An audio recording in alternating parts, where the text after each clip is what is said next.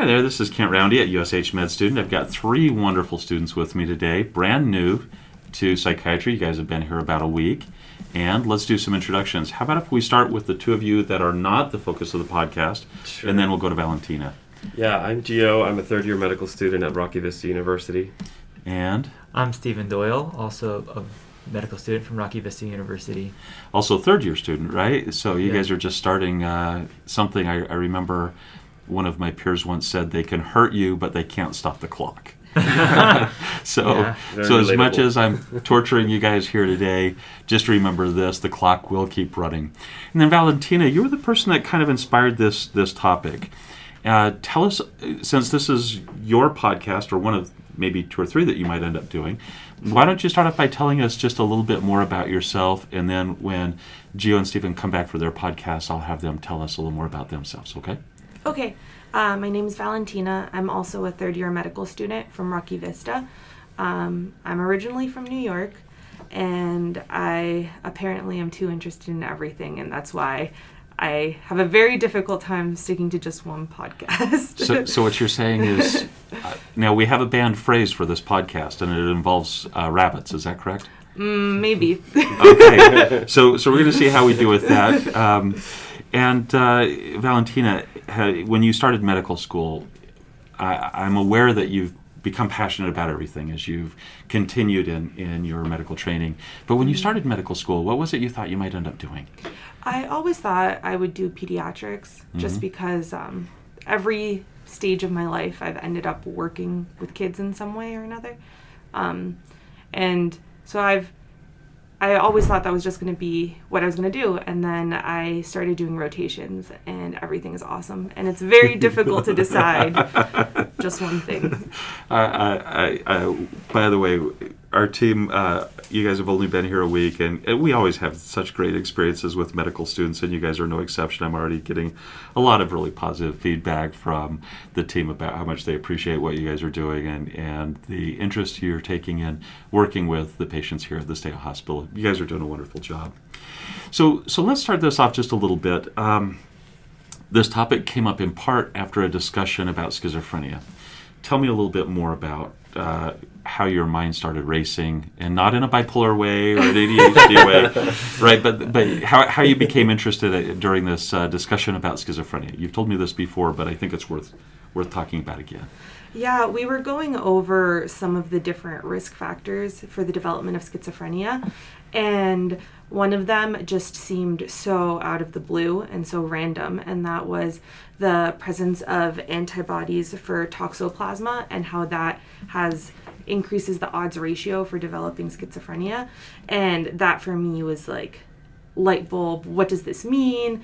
Why is it doing this? How is it doing this? And so I went down the proverbial rabbit hole, and I did it. A side note, I have listened to many of the previous podcasts, and one thing that I've heard in every podcast was people saying that they went down the rabbit hole, and I told myself I wouldn't say it, but I had to.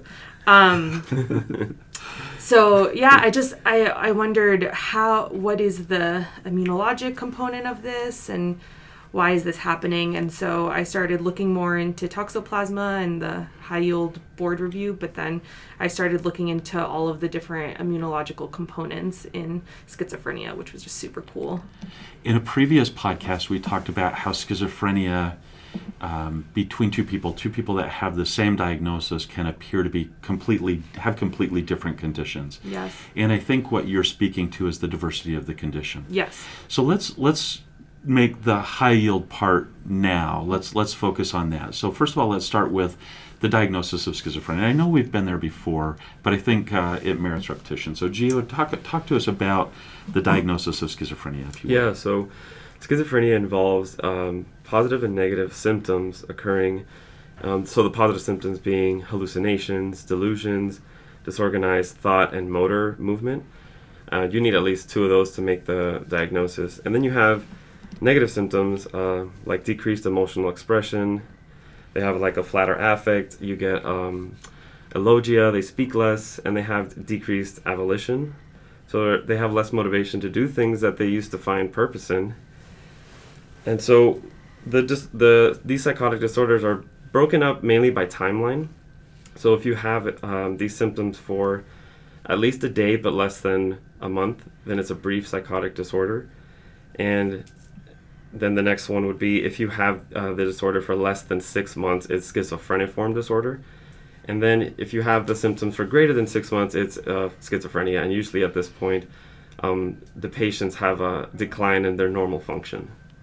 Kind of sad that we have to wait that long. And one of the aspects of the research that, and we talked about Dr. Torrey a little bit before we started this podcast, his point was that if you could figure out some of the antecedents to schizophrenia and tackle those and prevent the condition, that's better than trying to treat it ultimately. And I think what you're saying is there's already decline at that point. It's kind of one of the sad commentaries on how difficult it is to treat schizophrenia. Board questions. We wanted to kind of talk about how we can use the information about risk factors for schizophrenia to prepare for the shelf exam. So I'm going to go through a list of risk factors that are talked about. So Dr. Torrey put together this really great list of risk factors, and he's a psychiatrist, or was a psychiatrist at the Stanley Medical Research Center, I think is the name of the place he was at. And at the time he published his last study that I looked at, it was about 8 years ago, and he's 83 now, according to Wikipedia. He looks like a wonderful, wonderful person. So he put together a set of risk factors and then said, hey, and I want to add the risk factor of antibodies to schizophrenia at the time of diagnosis or in patients that have schizophrenia. And we're going to talk about maybe two different settings for toxoplasma antibodies. One is maternal infection, or the possibility of maternal infection, maternal antibodies, and then we'll talk about antibodies at the time,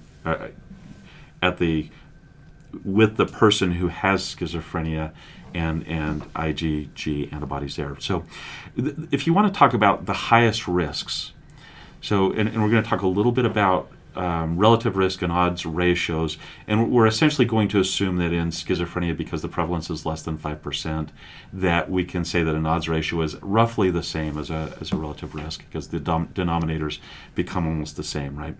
But if you want to talk about the highest relative risk, it's having a mother with schizophrenia, having a father with schizophrenia, having a sibling with schizophrenia, and those relative risks, our risk ratio started about 9.9 and dropped down to about 7. So 7 to 10, with sibling being least risky.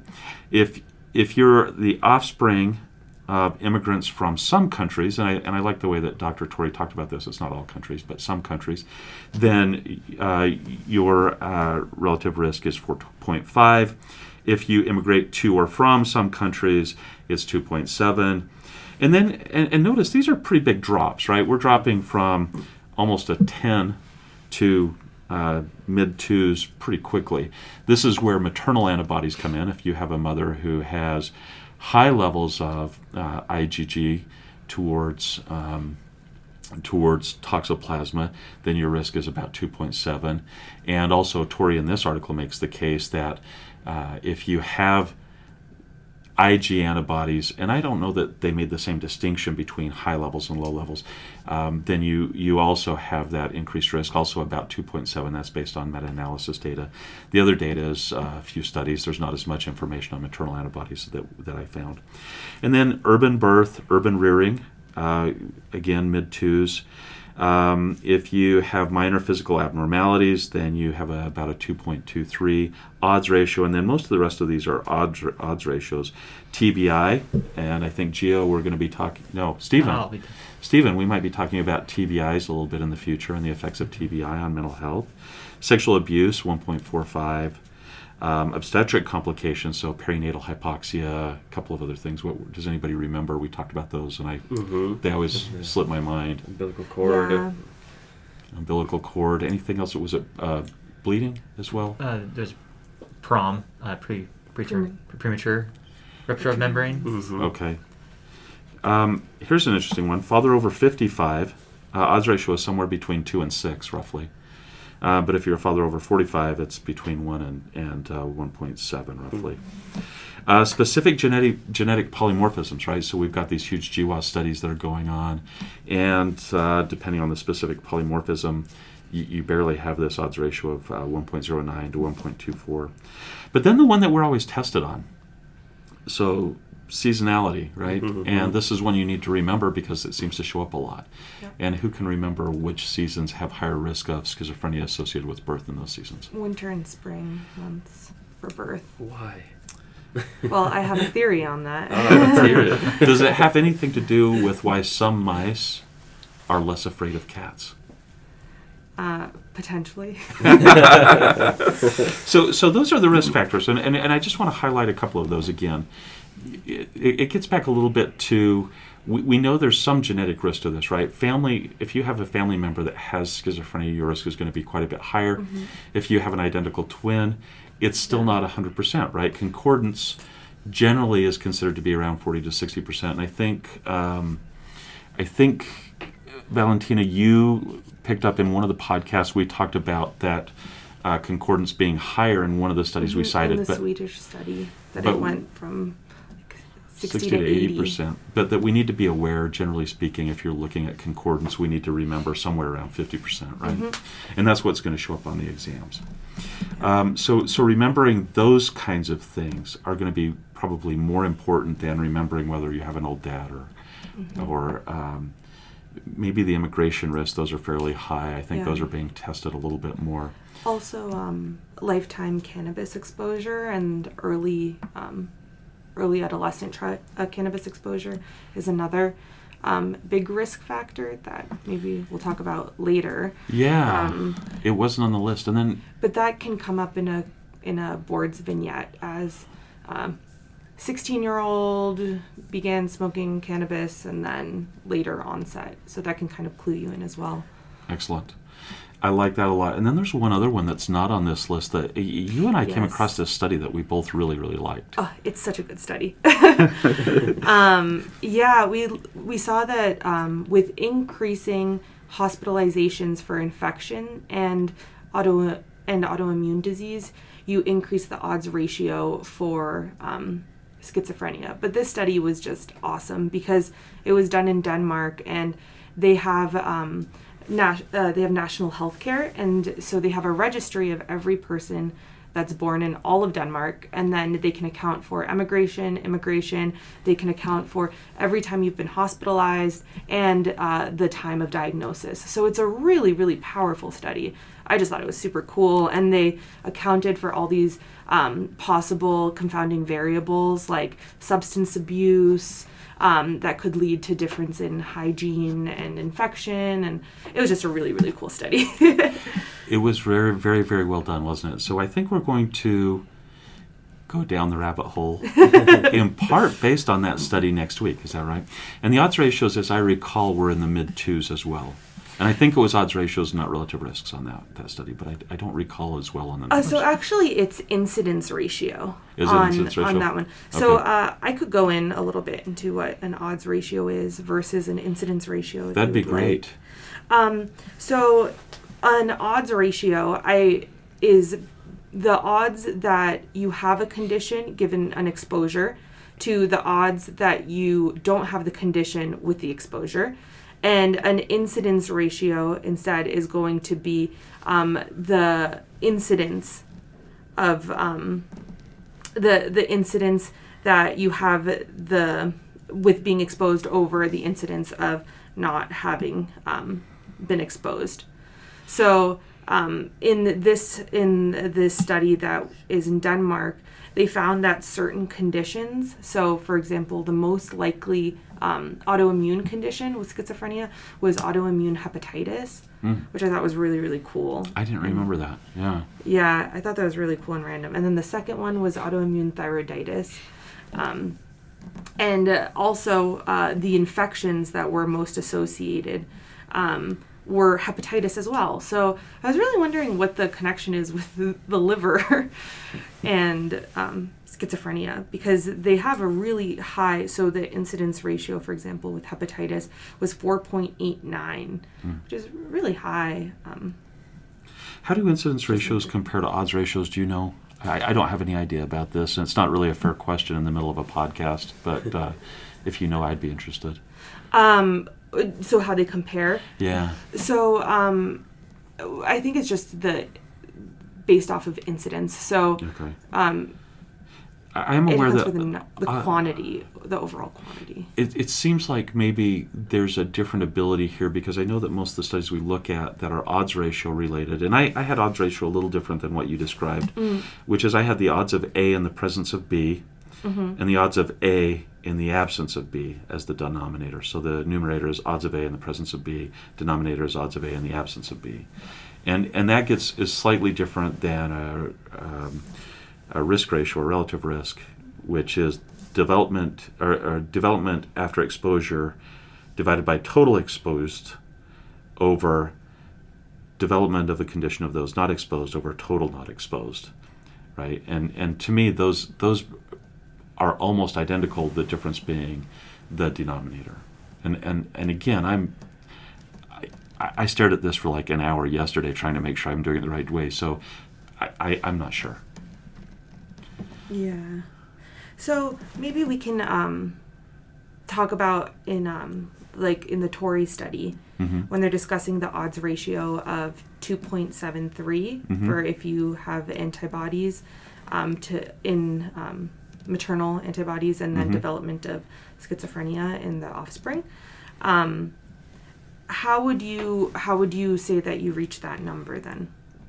Right, so that's the challenge with the odds ratio, right? Is it's I think they're best done with case control, and I think the incidence that you talked about is so different because this whole Denmark area, right? They had, I think it was the central hospital they have all the records, right? National database. The national database. They had all the records, and so you can look at everybody that has everything, and so you can do true incidence. And as opposed to that, you have these case-controlled studies, and I think the maternal antibody study was a case-control study, and so what they do is they get a number of people who have schizophrenia, right? And so the odds of schizophrenia given the toxoantibodies, so that'd be your numerator.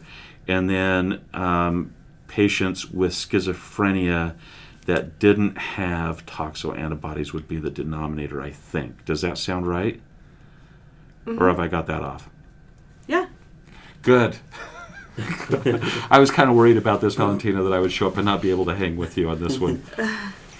So I think that's where they come up with the 2.7. And let me go back and so I want to shift gears out of odds ratios for just a second. So just to repeat again, our odds ratios are not as good a statistic as our relative risks, right? That we prefer a relative risk. When we do case-controlled studies, we're not able to do a relative risk. And when, I think, according to Torrey, he cited somebody who said that when your incidence in the population drops below, or your prevalence in the population drops below 5%, then it's considered a rare disease, and your risk ratio and your odds ratios essentially become the same numbers, right? So those are maybe the take-home points on the statistics of medicine. Would you add anything to that, Valentina? You're looking at me like I've totally got lost here. No, so I just, I think the odds ratio, I do think I thought it was something different, but maybe we can add it as a note. Let's add it as a note, because I think it's so complicated, this stuff, and the difference between the odds ratio and the relative risk. I mean, I think that's why we want to understand the difference, but it doesn't always, to me, it doesn't always make complete sense. I always have to review it. Yeah.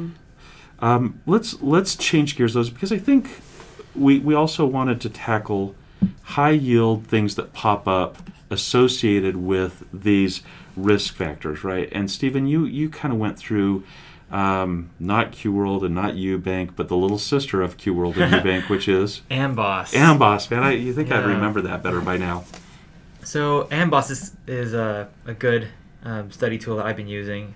I don't exactly know how it compares to UWorld, but I went over all the questions that they had on anything that related to schizophrenia, or where schizophrenia was in part of that differential that they have on the list that you might be thinking about in the question stem. When I was going through it, half of those questions were all about differentiating the diagnosis. So for things like psychotic disorders, you know the difference between brief psychotic disorder, schizophreniform schizophrenia, schizoaffective disorder, mood disorders with psychosis, substance-induced psychosis, pathologic grief, or just personality disorders that might share similar just those similarities in presentation. But it was amazing the risk factors in the question stems. They mentioned about a third of the time some history of marijuana use. So I think that's, marijuana is on the rise right now, and that's maybe a hot topic for maybe another time. But another thing was interesting is about almost all the patients that came in those question stems were in their 20s or early 30s. I'd say about 2/3 of them were males. There was about, I think, 10 females in the questions I went through. And then family history came up quite a bit. So those are the big ones. So substance uses, 20s and 30s, male, and family history. And there's quite a few questions on treatment and management, which is pretty high yield, I would say, for psychiatry, is getting your treatments down really well, and then what some adverse effects that they might have from those treatment side effects of medications and Yeah. so forth. Yeah, very, very good. So I think what we're saying is these risk factors for schizophrenia are fairly low yield, and the one that I was always tested on during the time that I was being tested for shelf exams and board exams and those kinds of things really aren't that, the risk of those is quite minor compared to the ones that we're not tested on so much, right? All right, so let's talk a little bit about toxoplasma, because I think I teased that why are some mice not afraid of cats, right? And apparently, it turns out that if a mouse is infected with toxoplasma, they become less neophobic. And I don't even know what neophobic means. Anybody know what I got Valentina Googling it as we speak. I meant to having look an it up. extreme or irrational dislike of anything new or unfamiliar. Which is what I thought it would be, because Neo is new, new. and phobic fear. But a startle response. I think more than that. I think it's like novelty kind of things. But so anyway, apparently mice have a natural aversion to the odor of cats, and if they become infected with toxoplasma, they're just not as afraid. Yeah. But toxoplasma, obligate intracellular parasite, crosses the placenta, and there's a specific syndrome associated with this that is often tested on. So not yield for our exam, but yield for other exams. Anybody remember that syndrome? Yeah, so toxoplasma is one of the most tested, probably, torch infections, just because of the syndrome that it produces. So there's a triad that you should all know. Hydrocephalus, seizures, and intracranial calcifications. And then there's two other pretty unique symptoms that you can get, which are deafness and chorioretinitis. This would all be in the fetus, and the infection is worse later on in pregnancy. And that's why you tell pregnant women to not change the litter box, or if they have to use gloves and wash their hands. But so that's one of the main forms of contamination, ingestion of the oocytes from feces and from cat feces. Another way is ingestion of tissue cysts. So that would be in having undercooked meat. And so that's why another thing that you tell pregnant women is to really make sure that their food is well cooked. These are all really important, because the later on in pregnancy that a woman becomes infected, the worse it can be for the fetus. So you can tell everybody to microwave lunch meats, which is never a really yummy thought, but it's something you can do. The other thing I saw when I was reading, and I never thought about this, is garden vegetables. Mm-hmm. Right? Yeah. So in one of the studies that I was reading that happened in Spain, they saw that there was this increase in toxo in the population, but they realized that a lot of the food and a lot of the psychiatric patients had been working in the garden, and the garden had stray cats, and so it was contaminated with cat feces, and so they wondered if that was a possible confounding variable, that just everybody had toxo because there were so many stray cats in that hospital. Interesting. Yeah. I didn't read that. I read something just slightly different, which was just hey, cats get out in the garden, wash your food. It was not nearly as interesting as your story. So toxo, this risk ratio, or the odds ratio that we talked about, somewhere around 2.7. I think that there are two different things to think about here, and I can't remember if I mentioned them before or not. One is that maternal antibodies. There was a study done by Brown in 2005 where they went back to a group, a birth cohort that was. There was a study done by Kaiser in California, and there was a birth cohort that was separated out between 1959 and 1967. They were able to go back and look at the blood in women that had given birth, and they were able to follow up on some number of the children nearly 40 years later, 30 to 40 years later, and identify patients, live births that had gone on to develop schizophrenia. Yeah. And what they found was with high titers, ratios of greater than 1 to 128. So that increased the odds ratio of that was about 2.7. But then also there's a meta-analysis that you looked at which talked about antibodies in people who currently have schizophrenia. And do you want to tell us a little bit about that? So yeah, I looked at a meta-analysis and it found that there was an odds ratio of 2.73, and it looked over 5 decades in 17 countries, which I thought was pretty cool, just because it wasn't a country-specific finding.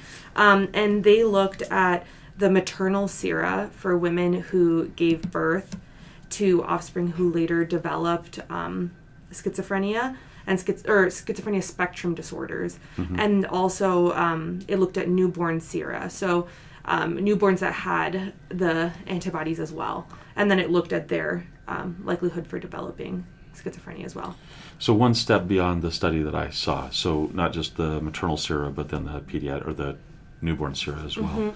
And what did they find that was there a difference between the antibody level in the newborn that predicted schizophrenia, No, or was there they data found about that the maternal? both of those were good predictors. And did they have a cutoff like the Brown article did? Do you recall? I can't recall.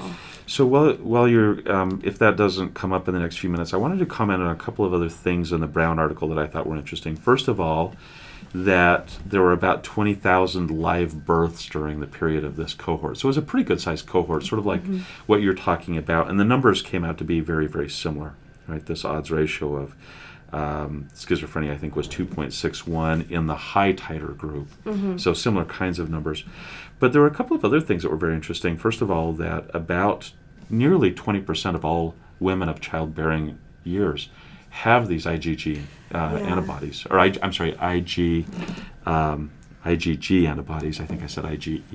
And let's just go back very briefly. I had to go back and reread everything I knew about antibodies and antibody chains and how they develop. And let's just say very briefly that in a very simplified version of what I understand, we have B cells that are already floating around in our blood, right? And if the expressed IgM chain that is on that B cell somehow attaches itself to a foreign body, it will then trigger an immune response leading to development of, it becomes a blast, I think is one way of saying it. There are other names for that. And it starts cranking out, replicating itself and cranking out antibodies, IgG antibodies. Now, those IgG antibodies stick around for a very long time. So when we're looking back at these toxoplasma infections, we really can't know when the infection was relative to when the sera was drawn, right? Exactly. And that creates some of the real difficulties. So it might be that women that are having these very high titers might have had a more recent infection, but we just really don't know. Yeah. And maybe those titers, if we had some way of knowing when the infection was relative to the pregnancy, we would find stronger links. Yeah. But even then, the whole goal is, how do we stop people from getting the infection? And the second part of that, I think, is what's the mechanism of action in this? Because if we can figure out the pathways for schizophrenia, maybe we can find something that helps us further elucidate where all of these different conditions that we group together as schizophrenia are coming from. Yeah. And especially because IgG is able to pass through the placenta, that's why there's so much investigation into what IgG specifically is doing. But I looked into another study that was before you go there, because I think you're going to go a lot deeper than the Brown study went, and I just want to tie that together with two things. And that is, first of all, one of the scenarios that they had for schizophrenia was that maybe IgG, which passes the placenta, may be doing something to the fetus that leads to schizophrenia eventually, right? But the other theory was that there's something called toxofactor. I'd never heard of this before. And I did a Google scholar search on it, found a few articles. It's very infrequently mentioned, but there was this very interesting study by Dr. Grimwood, done in 1983, cited in 2005 by the Brown Group. But what they found is there's this speculated toxin that might cause the problems associated with toxoplasma, and they isolated a toxin. They injected it in mice, and it wreaked havoc on the mice and created some of the picture that we see with maybe the birth defects. But it didn't really, that I saw, give this clear link to schizophrenia, but it's hypothesized it could be a factor in that. So you did a much deeper dive, and I think before I paused you and said, hey, let me tell you the simple stuff, you're about to go way down into the rabbit hole about some really cool stuff you found about toxoplasma and schizophrenia and maybe some possible pathways for that. Yeah. So so there's a lot of different theories about schizophrenia, right? And what causes it, what doesn't, and it seemed like it may be multifactorial or a final common pathway, right? But so I was just first investigating the effects of toxoplasmosis. So what we were talking about earlier with the mice and not being afraid of the cats, and they looked at specifically mild versus acute versus chronic infection in mice and schizophrenia-like symptoms, and they found that there were changes in their levels of different neurotransmitters. So in acute infection, there were changes in homovanillic acid, and they had a decrease in norepinephrine.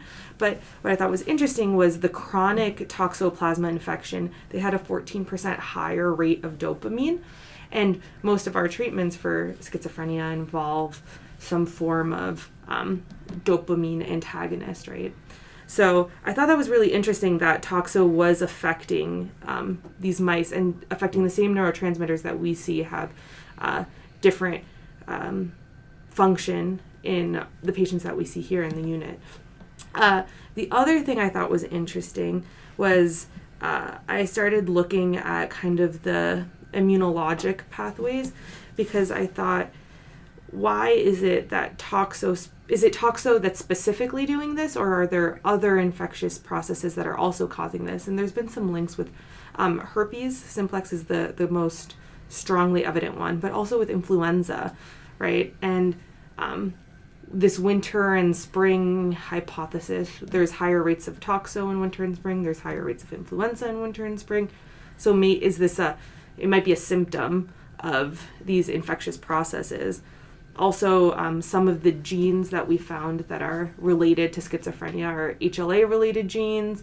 So that's also a part that involves with the immune system. And so one thing that was found, that regardless of the infectious etiology of the mother, they found this pregnancy increased spike of IL-8 that was found in all these different disease states that was associated with schizophrenia in the offspring. And there's thought that that could possibly be due to causing glutamatergic hypofunction and changes in dopamine. I just thought that was really cool, like how a lot of these connect through their downstream responses. So maybe it's not the antibody specifically, but maybe it could be more of a cytokine role. And yeah, I'll pause for a second before I get too far. No, keep going. So this is very, very interesting, right? So we had some students. It's probably been 8 or 9 years, 7 or 8 years, I suspect.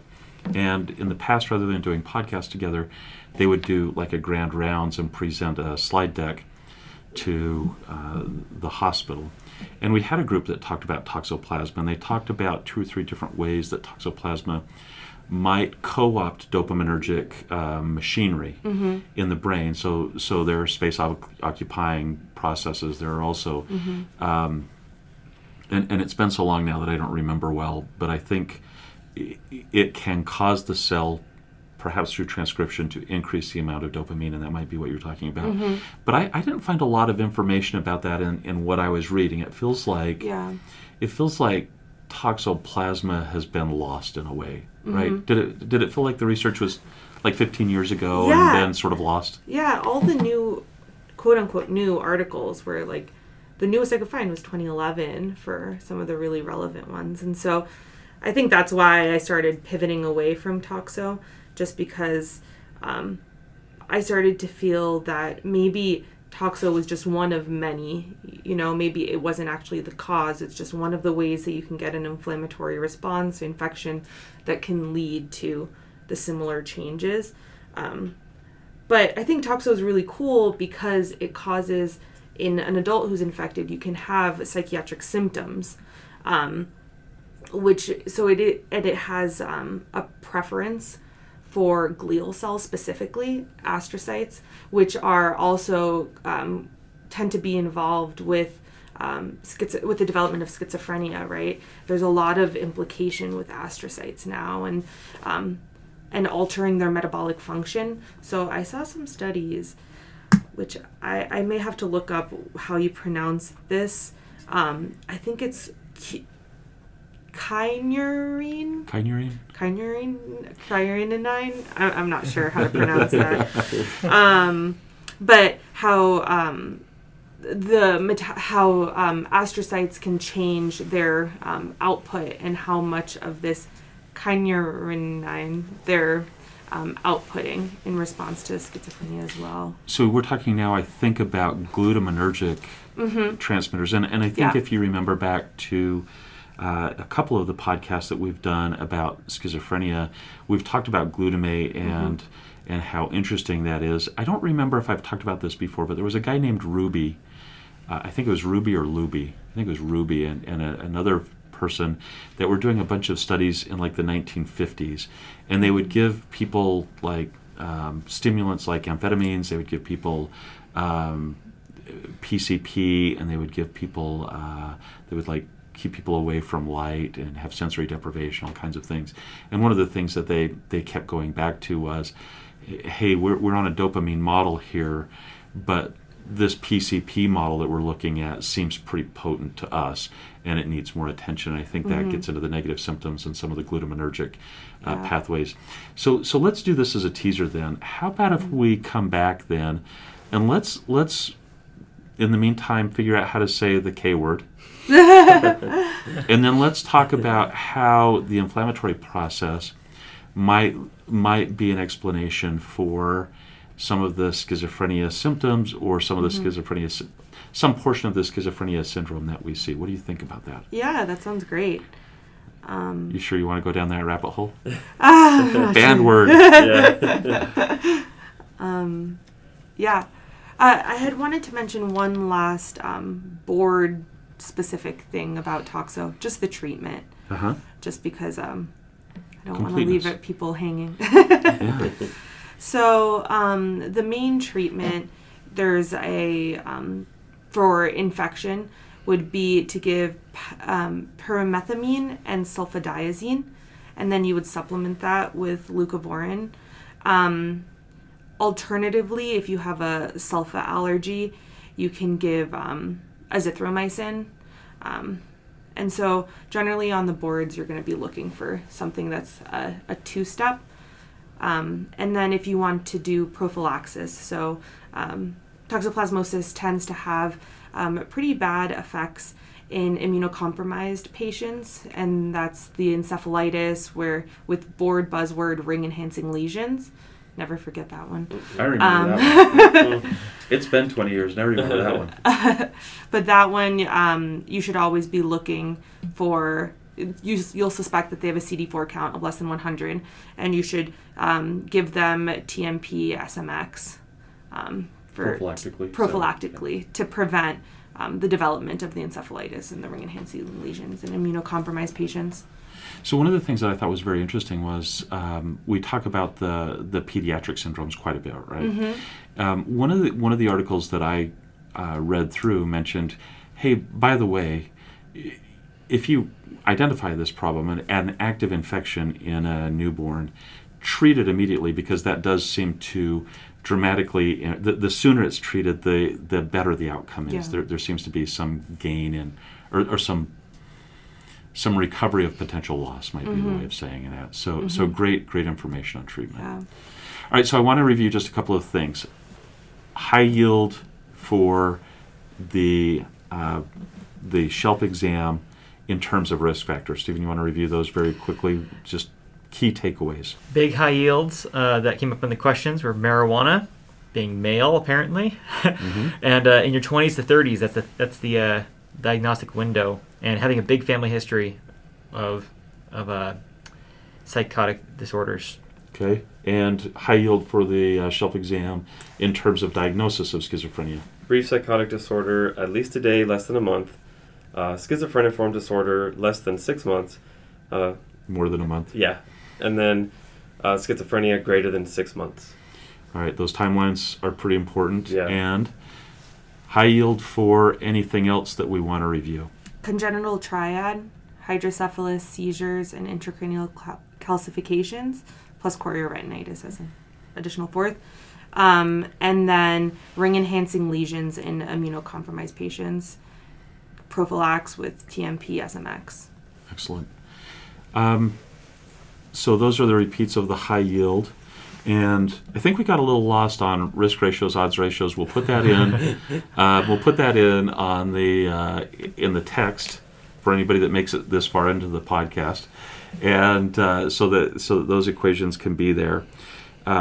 And I think my key takeaway would be get rid of cats. Oh, that's what I was going to say. My final thought. Especially if you're immunocompromised, do not have cats. Highest yield, get a dog, not a cat. Oh no, I didn't necessarily go there. All right, so all right. Now that we've reviewed high yield stuff, let's see, Stephen. Last thoughts. Oh, I just find schizophrenia fascinating, and this is the fringe of the research out there that we're trying to figure out more about it. Hopefully, in the next decade or so, we'll have a better grasp on what's causing this and what better treatments can we do for it. Oh man, I'm looking forward to better treatments. You're preaching to the choir on that one. Gio? My final thought would be sometimes in the question stems, you might want to pull the trigger and call it schizophrenia if they had it for a long time, or if they've had magical thinking, but it's a schizotypal personality disorder. Very good. So personality difference between personality disorders and schizophrenia. I think we mentioned or have talked that there's this schizophrenia umbrella, schizophrenia spectrum disorders, and yet schizophrenia is very different than that cluster A. And I think there might be somebody that talks about one of the clusters in one of the upcoming presentations too. We'll see. Might be Gio. Never know for sure. And then lastly, Valentina, very, very well done. Great topic, very well prepared on this. Lots of interesting information.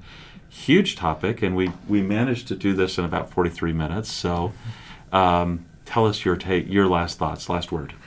Tune in next week to hear more about this and quinolones and antibiotics and more immunological responses with schizophrenia. Very, very cool. And I'm going to be reading about IL-8. On that note, guys, thank you so much. You guys did a great job. Team out. You guys are supposed to say team out. Oh, team out.